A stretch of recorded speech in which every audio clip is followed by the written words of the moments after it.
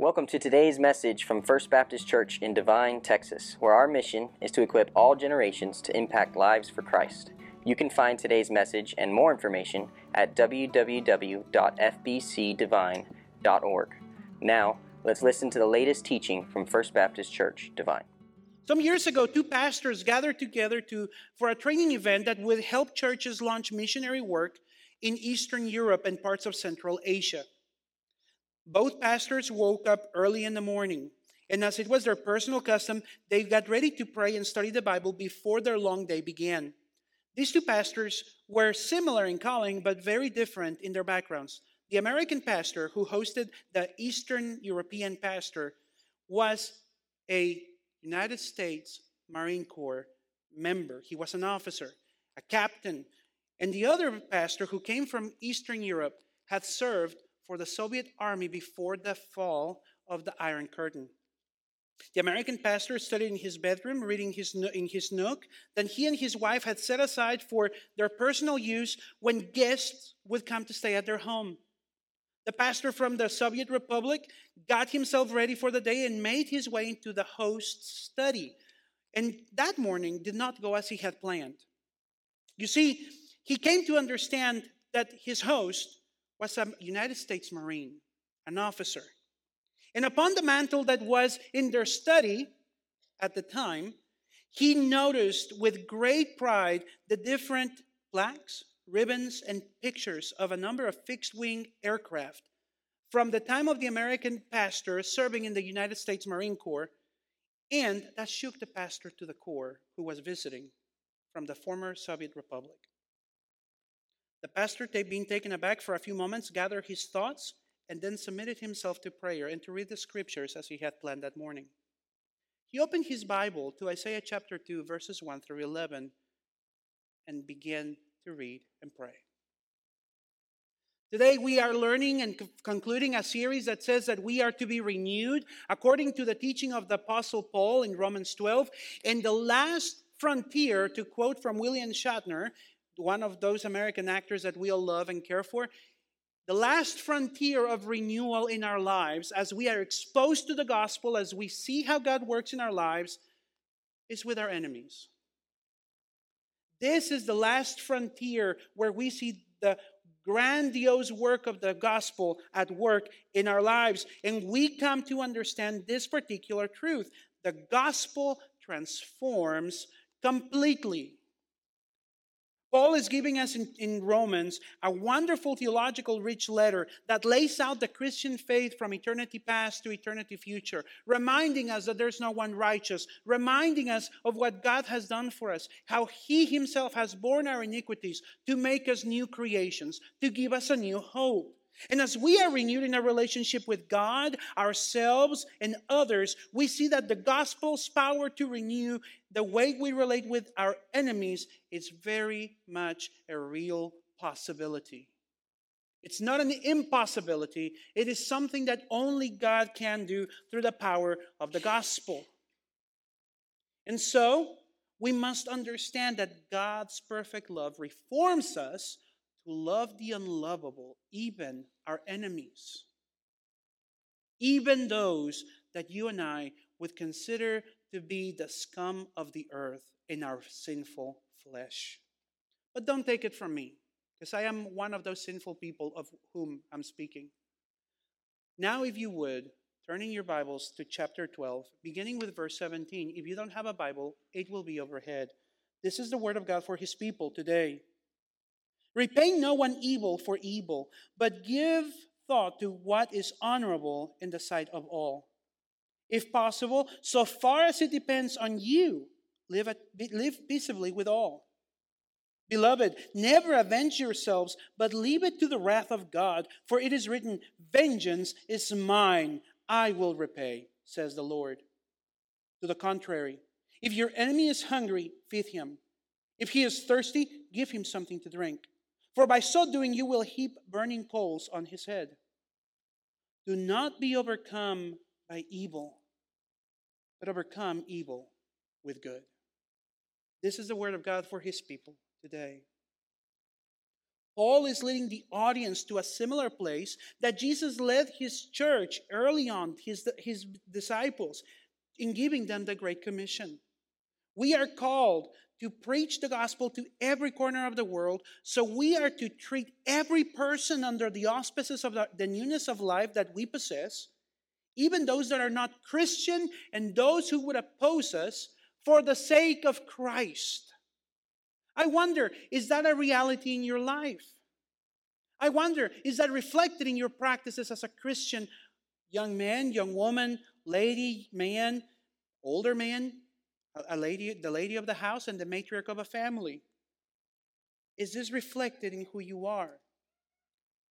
Chances are, if we are honest with ourselves, if we are truly, truly reflective of our humanity, because we are still tempted by Satan, we are still tempted by the world and our flesh, each person here continues to struggle with, how can I love someone who hates me?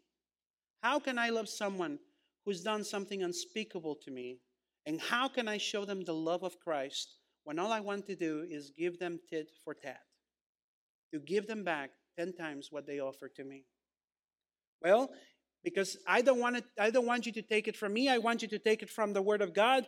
Verse 17 tells us two distinct verbs, and that is this: repay no one and be honorable. Repay no one what they do to you in kind, and be honorable. Think of those things that are good before all men. If you do that, you will see that every relationship that we have is like a series of actions and responses that influence the way that we relate to one another. The more goodwill that we give to others, the more goodwill that we receive from others in receiving our goodwill.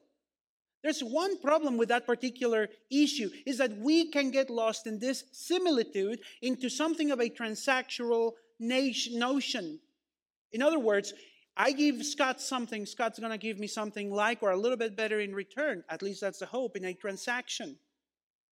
And so we can get caught in that, but the problem is that if we are going to give into our basic nature, which, by the way, Paul is compelling us not to give into, because, we have been revived. Again, at this point in the letter, we need to understand that Paul has already explained everything that has to do with how do we know in our minds and our hearts that Christ is who he says he is, namely the Savior, the Son of God, the one and only hope for all humanity. And now he says, therefore, if you remember when it opened chapter 12, we are to be different from the world because you and I are no longer of the world, but we live in the world. And so Paul compels us to resist the urge of our basic nature because we are being sanctified. Now, so that you understand what that is, because I don't want you to live here with more questions than answers. Some questions would be good, but those are for later. Sanctification means that the Holy Spirit is working in your heart to remove the old man, the old woman, and to put in that place that which is Christ Jesus. If you remember Galatians 5, right? The fruit of the Spirit is love, joy, peace, patience, kindness, goodness, faithfulness, gentleness, and self-control. Those are the things that God is putting into each one of us. While he takes away envy and strife and jealousy and all the things that represent not only Satan at work in our lives, but also the temptation of our flesh. And so we are being sanctified. And this process is what Paul is compelling us to follow after. That's why, if you recall, when Pastor Dan started the series, he said, by the renewing of your minds. It's a daily task. It's something that happens actively. It's not passively. We don't want you to be Christians who come to church and simply say, Pastor, teach us the Bible. We want you to be Christians who come to church because you're celebrating what God has been doing from Monday through Saturday evening in your heart through the power of his holy word. We want you to be transformed, not by the power of Pastor Dan's preaching, certainly not my own, or by Pastor Johnny or anyone else, none of the deacons or their wives, but transformed by the grace, the mercy, the love, and the long-suffering of a God who, instead of smiting us all, which we rightly deserved, gives us a second chance to have eternal life. That is the beauty of this. Paul reminds us, because we are not to give in like, but we are to be honorable. He reminds us of Leviticus 19. It's overhead. Look what it says. You shall not take revenge or bear a grudge against the sons of your own people, but you shall love your neighbor as yourself. I am the Lord. By the way, notice that it's finishing because I'm love or because I'm mercy. I am the Lord. We do these things because God has commanded us to do that. Does this remind you of somewhere else in the Bible? The teacher of the law trying to trap Jesus. Teacher, what is the greatest commandment in the law? Oh, easy. Love the Lord your God with all that you are. And the second one is like unto it. What is it? Love your neighbor as you love yourself. Then we also see in Peter how he writes in similar fashion, also overhead. 1 Peter chapter 3, verse 9. Do not repay evil for evil or reviling for reviling. But on the contrary, bless. For to this you were called, that you may obtain a blessing. I don't want you to think this is a American gospel church. This is not a, what do you call it? The gospel of, any gospel other than Christ and any other gospel than the Bible. Don't want you to think that because you do something, God is going to give you 10 times or 100 times more. The Bible doesn't say that. But you are called, we are called to be a people who bless others and love them despite of what they would do to us. And I wonder, as you hear that, as we as a church hear that, do we do that in all honesty, with all earnest? Do we do it genuinely, where we can turn to someone that we would rather not see for 1,000 years until we have to share heaven with them, and that's the only time we want to see them? Do we show love to people that have not lacked to show us love, compassion, and grace and mercy? Because, again, if we are called to be imitators of Christ, who is the author and perfecter of our faith, then we must regard others before ourselves. Jesus showed us that by going to the cross. He showed us that by coming and being incarnate. That's a fancy word for saying the very God became very man. Without sacrificing his divinity, Christ emptied himself by taking on humanity, submitting himself to the Father. He shows us how he regarded us by giving us the path to eternal life. This practical notion of the gospel is the flashpoint for all of us here today. We are called to follow Jesus as he called to his disciples in the Gospel of Matthew in chapter 11. Look overhead. This is what Jesus compels his disciples to do.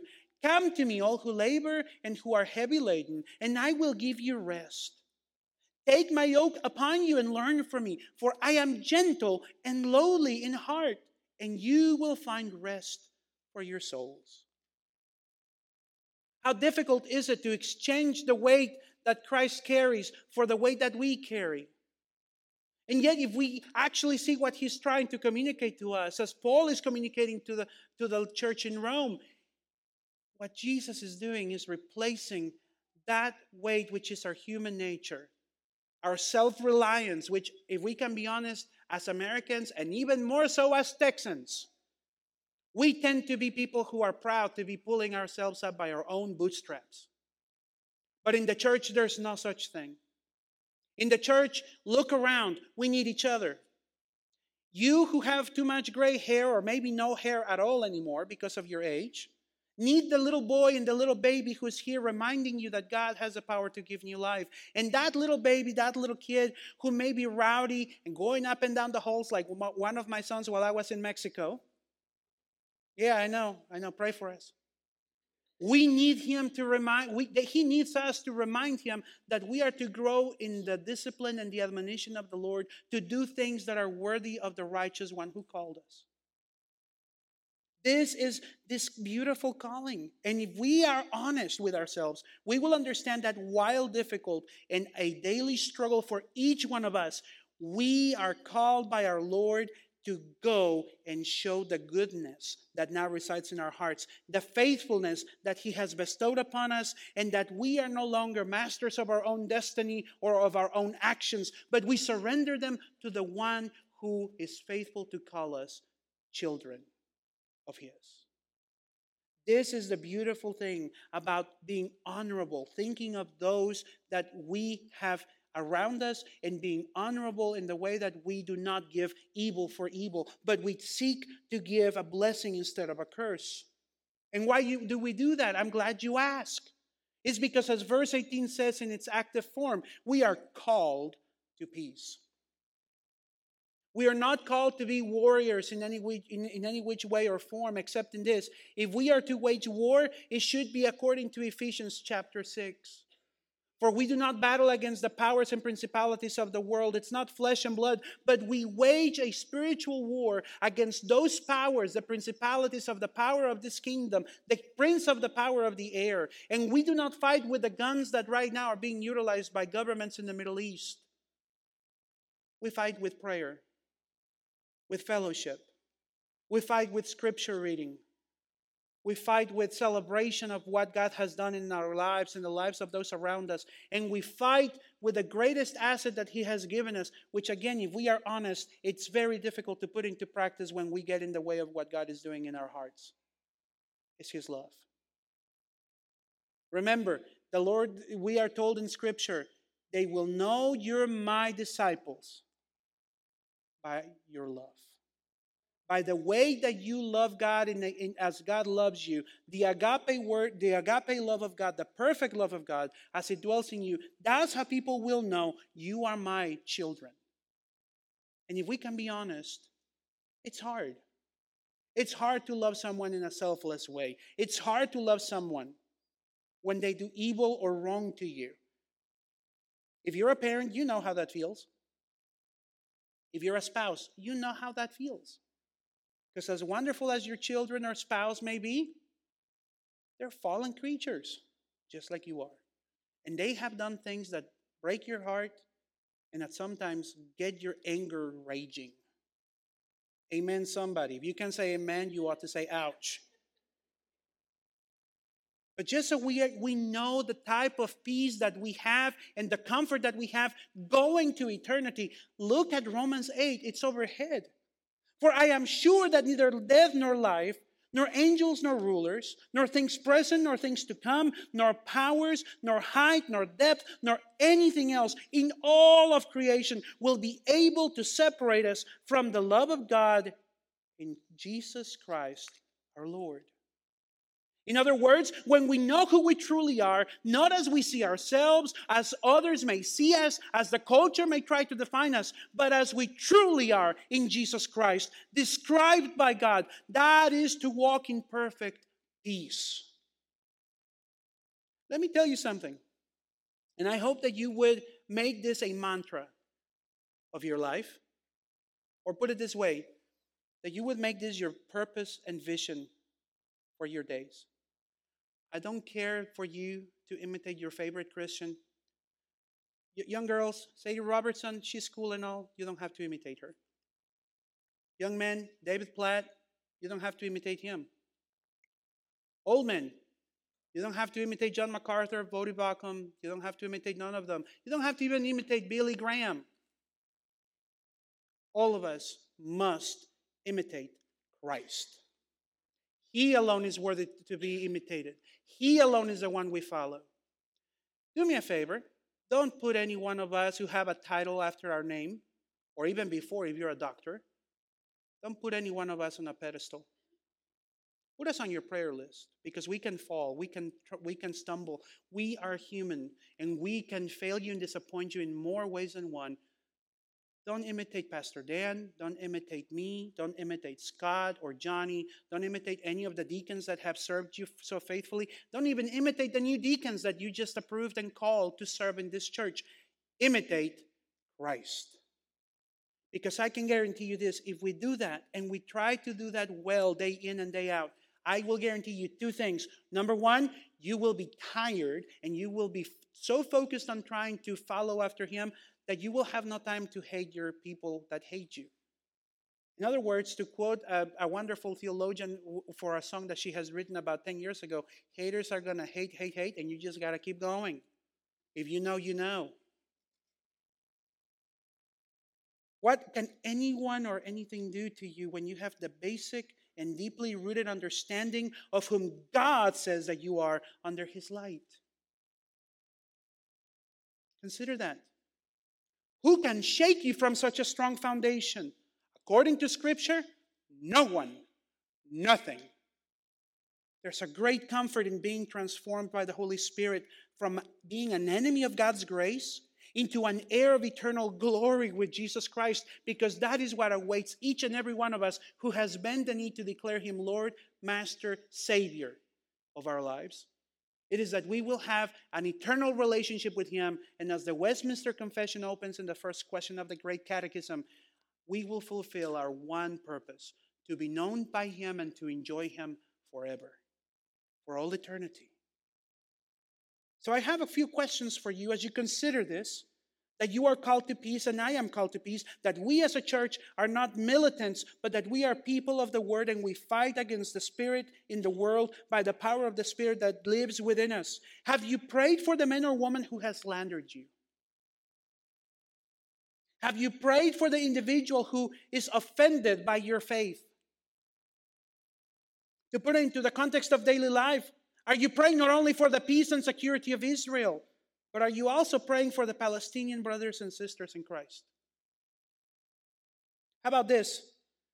Are you praying for those who are members of Hamas or Hezbollah?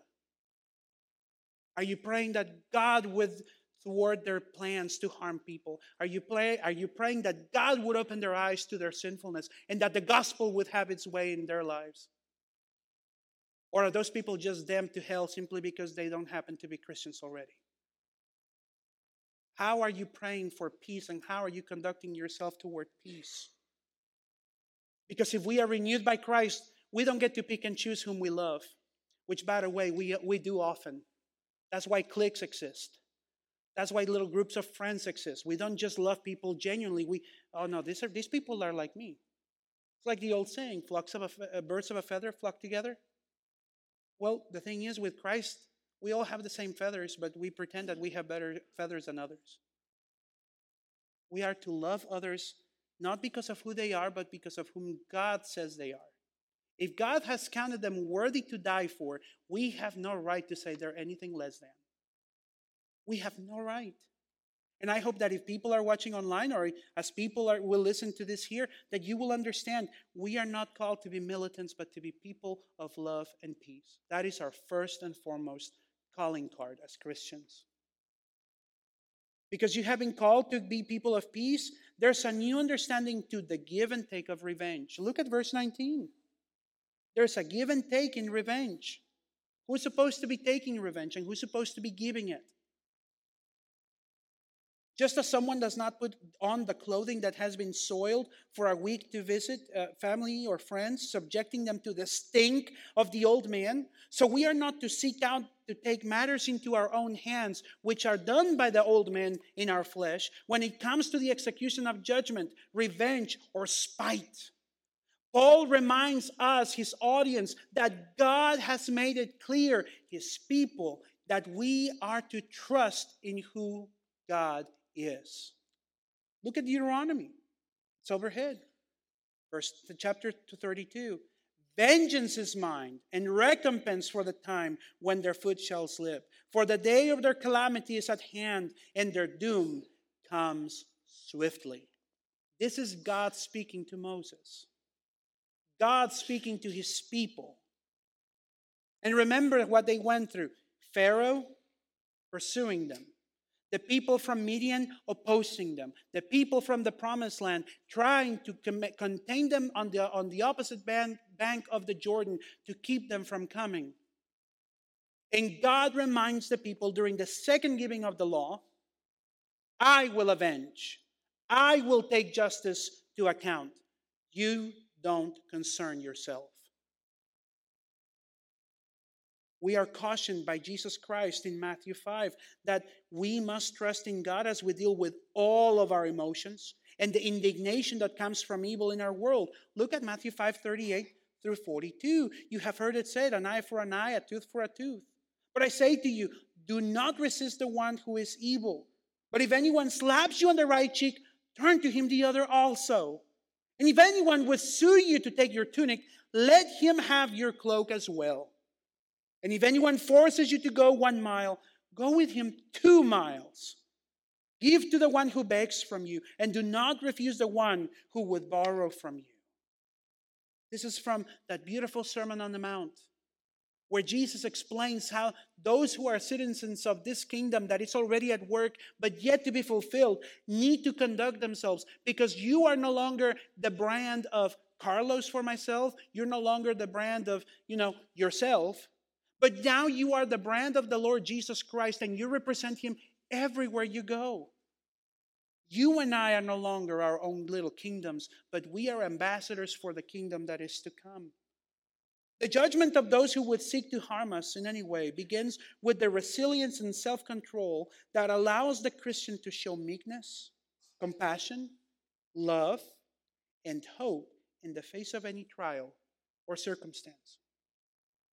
When we see ourselves not giving like for like, but when we extending mercy and grace for curse, libel, or defamation, then you and I can see that we are closely walking with Christ, much more closer than at any other point in our lives. Because we are no longer giving into the temptation to, well, someone flipped me off when I was driving in San Antonio. I'm going to do the same to them. I'm going to catch up to them. Oh, so-and-so spoke ill of me. I'm going to talk to people bad about them. How about this? So-and-so, I don't like the way so-and-so treated me yesterday, so today I'm just going to make their life very difficult. Anybody ever had thoughts like that? Again, you can say amen, say ouch. Because we're keeping it real today. There's a purpose to what Paul is doing in closing chapter 12 in this fashion. If you are renewed, do all these wonderful things because God lives in you. But remember, don't avenge yourself. Trust in the one who has called you to newness of life. The question we must face right now is, how does it look like to have a renewed relationship with our enemies? How do we show those that have despised us, those that have spat on our face, those that have cursed us and thrown us out, much like they did with Paul, left for death? How do we show them love, and how do we show them that we are renewed even with them by the power of God's Holy Spirit? I'm glad you asked. Look at verse 20. This is the give and done of our renewed life. Verse 20 says, to the contrary, if your enemy is hungry, feed him. If he is thirsty, give him something to drink. These are active verbs. These are not perfect verbs in the past tense when you read this in the original language. Paul is not saying, oh, it's done, you don't have to do it. This is written in such a way that even us, in the second person, written here, we who read the letter are invited into the fray of the story. You and I are being made participants in this wonderful epic called the Christian faith. If your enemy is thirsty, give him water. If he's hungry, feed him. And it's not, oh, well, here's some crackers and some cheese. No, put a feast for him. Don't just give him a little 1 ounce cup. No, give him a gallon. Make sure he is satiated in his thirst, that he is no longer parched. What Paul is doing here is giving us answers to questions that you and I probably don't want to think about, because they expose where we may still have yet room to grow as children of God. Here are some questions that you need to ponder yourself. Would you offer food and water to an illegal immigrant coming to your front door? Would you give food and water to a member of the LGBTQ plus movement who pushes for legislation to educate young children on the LGBTQ plus lifestyle in the public schools? Would you give them hospitality that way? Give them water, give them something to eat. That means you're inviting them into a community. Remember that. Would you give food and water, hospitality to a known doctor who has worked a lifetime for Planned Parenthood conducting abortions? Would you allow that man or woman to come into your home? Would you give him something to eat and drink if he asked for it? Here's another one, again, because of the times in which we live. Would you offer food and water to a militant from Hamas or Hezbollah or ISIS? or any other terrorist organization if they came to your home asking for food and water. It's not easy. I'm not going to lie to you, it's not easy. The Christian faith compels us to not see the world for the way our gut feels. Christian faith compels us to lead a life that focuses on eternity and not the right here and right now. Now, don't get it twisted. The here and now is impacted because of what we see in eternity, not the other way around. As we ponder the questions, we must admit that there's a real emotional response within us that lingers inside us when we think of the actions some of our enemies have taken against us and our values. We need to come to grips with that because God designed us with emotions so that we could experience this thing called life. Therefore, we must understand that even those emotions must be surrendered at the foot of the cross. And if we so do that in all earnest and with all genuineness in our faith, we must also understand that there's a real sense of indignation that the enemy would like to turn into hatred, if for no other reason, to keep this crazy cycle of hate, murder, and chaos until everyone is consumed by it. Satan would love nothing less than for people who profess to be Christians to be equally militant as those who worship Allah and claim jihad.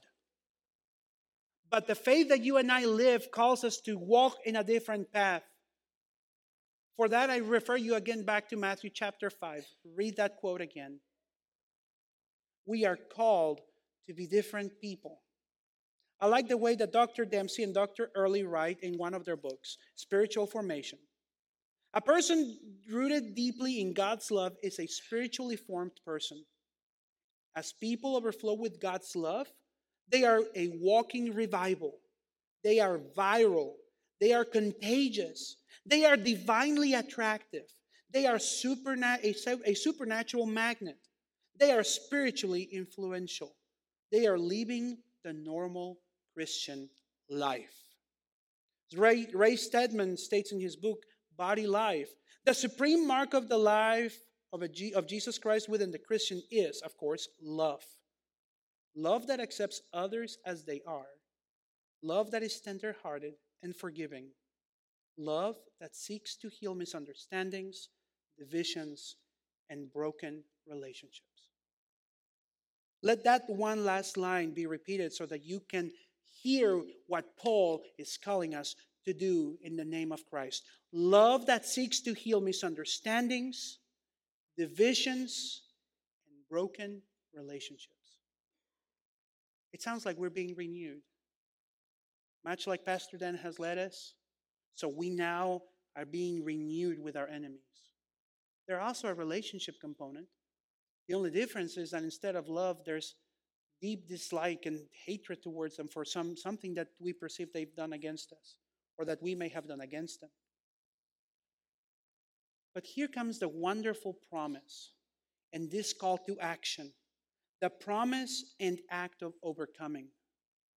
These are two verbs presented in different ways. We are not to be overcome by evil, but we are to overcome evil with good.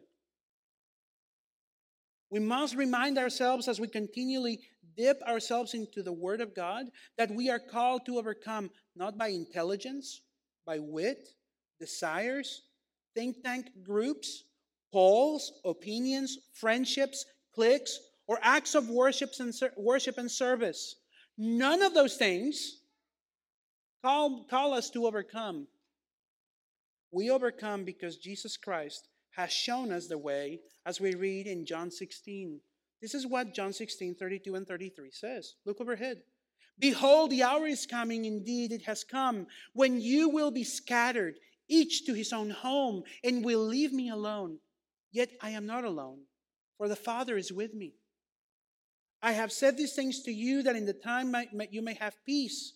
In the world you will have tribulation, but take heart. I have overcome the world. This is our Savior speaking to his disciples as he is now preparing to do the priestly prayer in the garden, as he's preparing to go be beaten down, punched, beard plucked, kicked, and dragged around Jerusalem with a cross on his back on the way to Golgotha, on the way to the tomb, that he may procure eternal life for everyone in the room, everyone watching, and anyone who will ever hear this message, if they are brave enough to put up with my tone. Jesus overcame once for all the sinfulness and the hate of the world, not with an army of bloodthirsty soldiers or a ravenous pack of vengeful people, though some of the disciples were some of these.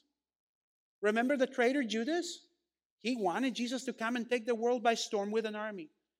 How about not only Iscariot, but also the other one who had the name, he was a publican. He was a zealot. That means that he wanted to make Israel great again by the way of power and might of army. But Jesus came and said, no, my children, I have a better way. It's not by the bloodshed of men. It's not by the power of armies, but it is by the power of the empty tomb. It is by the power of the blood that will be spilled on the cross. It is by the power of my body broken for you, because Jesus is calling us into community, into relationship. This is where we see God renewing us. He did it with the disciples. He does it today with you. Each time someone comes to request baptism, each time someone comes and confesses that Christ is Lord, we see the renewing power of the Holy Spirit. And because the cross is the strength for the weak sinner who trusts in Jesus as the one to give all that is needed to face the day, especially the love to have renewed relationship with our enemies. By the same token, the cross is the sure care against those who desire harm, to deride us, and to murder his people. Each one of us, the case is closed because the one who was slain did not remain in the grave, but rose on the third day, and having ascended to heaven, he will one day return to make all things new and to judge the living and the dead. Your prayer and my prayer, collectively as a church, should not be kill those people who are killing the people in Israel. Kill those people who are coming from Lebanon. Forget those who worship Allah. Our prayer should be, God, move in the lives of those who would see Israel destroyed. Move in the lives of those who would seek to kill people abroad and here at home, that the gospel may move in their lives and that they would become brothers and not enemies. That they would become your children and not enemies of your grace. That should be our prayer, because you and I have been renewed, loved ones. And yet, you and I are human. And when we have a 24 hours news cycle, as we do today with CNN, MSNBC, and all of the other crazy networks, it's very easy to grow very dark feelings towards Hamas and the Palestinians. It's very easy to grow dark feelings and emotions towards Hezbollah or to ISIS or Iran. But I remind you, as Paul reminded the people in Ephesus, our war is not against flesh and blood. This great battle is not against people from other nations. It's against the enemy of all people, the enemy of all humanity, Satan himself, and against our very own wicked, selfish humanity. We must pray. We must love selflessly. And if this causes you to double guess a few things about yourself, in all love I tell you, good. Because if in the last 2 weeks all you think about is having someone's head on a platter that says ISIS, Hezbollah, or whatever, Hamas, that's sin. You're committing murder in your own heart. And my heart breaks for you if that's where you have been.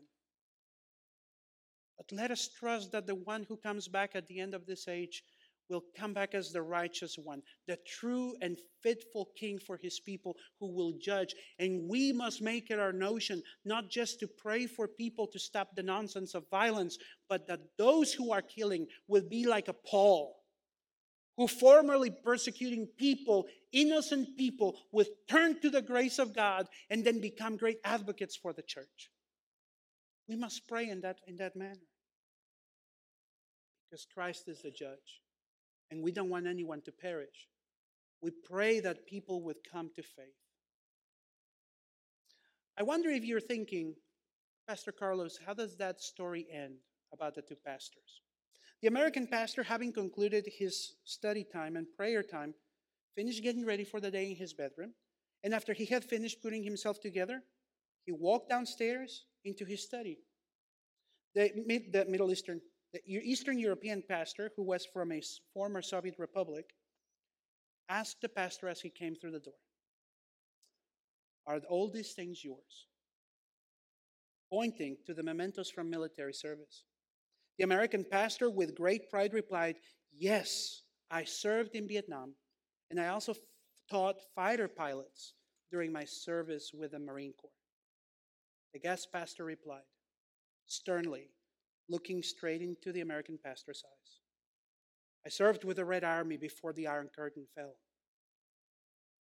He continued, "I guess that makes us enemies." There was silence in the room for what seemed to be a small eternity. Just then, with tears rolling down the stern-faced pastor from the former republic in Eastern Europe, he broke with a sweet statement that he had reflected on during his time of study and prayer. "But God has made us brothers. God has made us brothers." In quoting from his Bible study that morning, he replied to the American pastor that was aghast, "Let us beat our swords into plowshares and our spears into pruning hooks." Thank you for tuning in to this message brought to you by First Baptist Church Devine, located at 308 West Hondo Avenue in Devine, Texas. We invite you to be our guest at our 8:30 a.m. or 11 a.m. services each Sunday. You can find more information about First Baptist Church Devine at www.fbcdevine.org, where our mission is to equip all generations to impact lives for Christ. Until next time, may God bless you and keep you.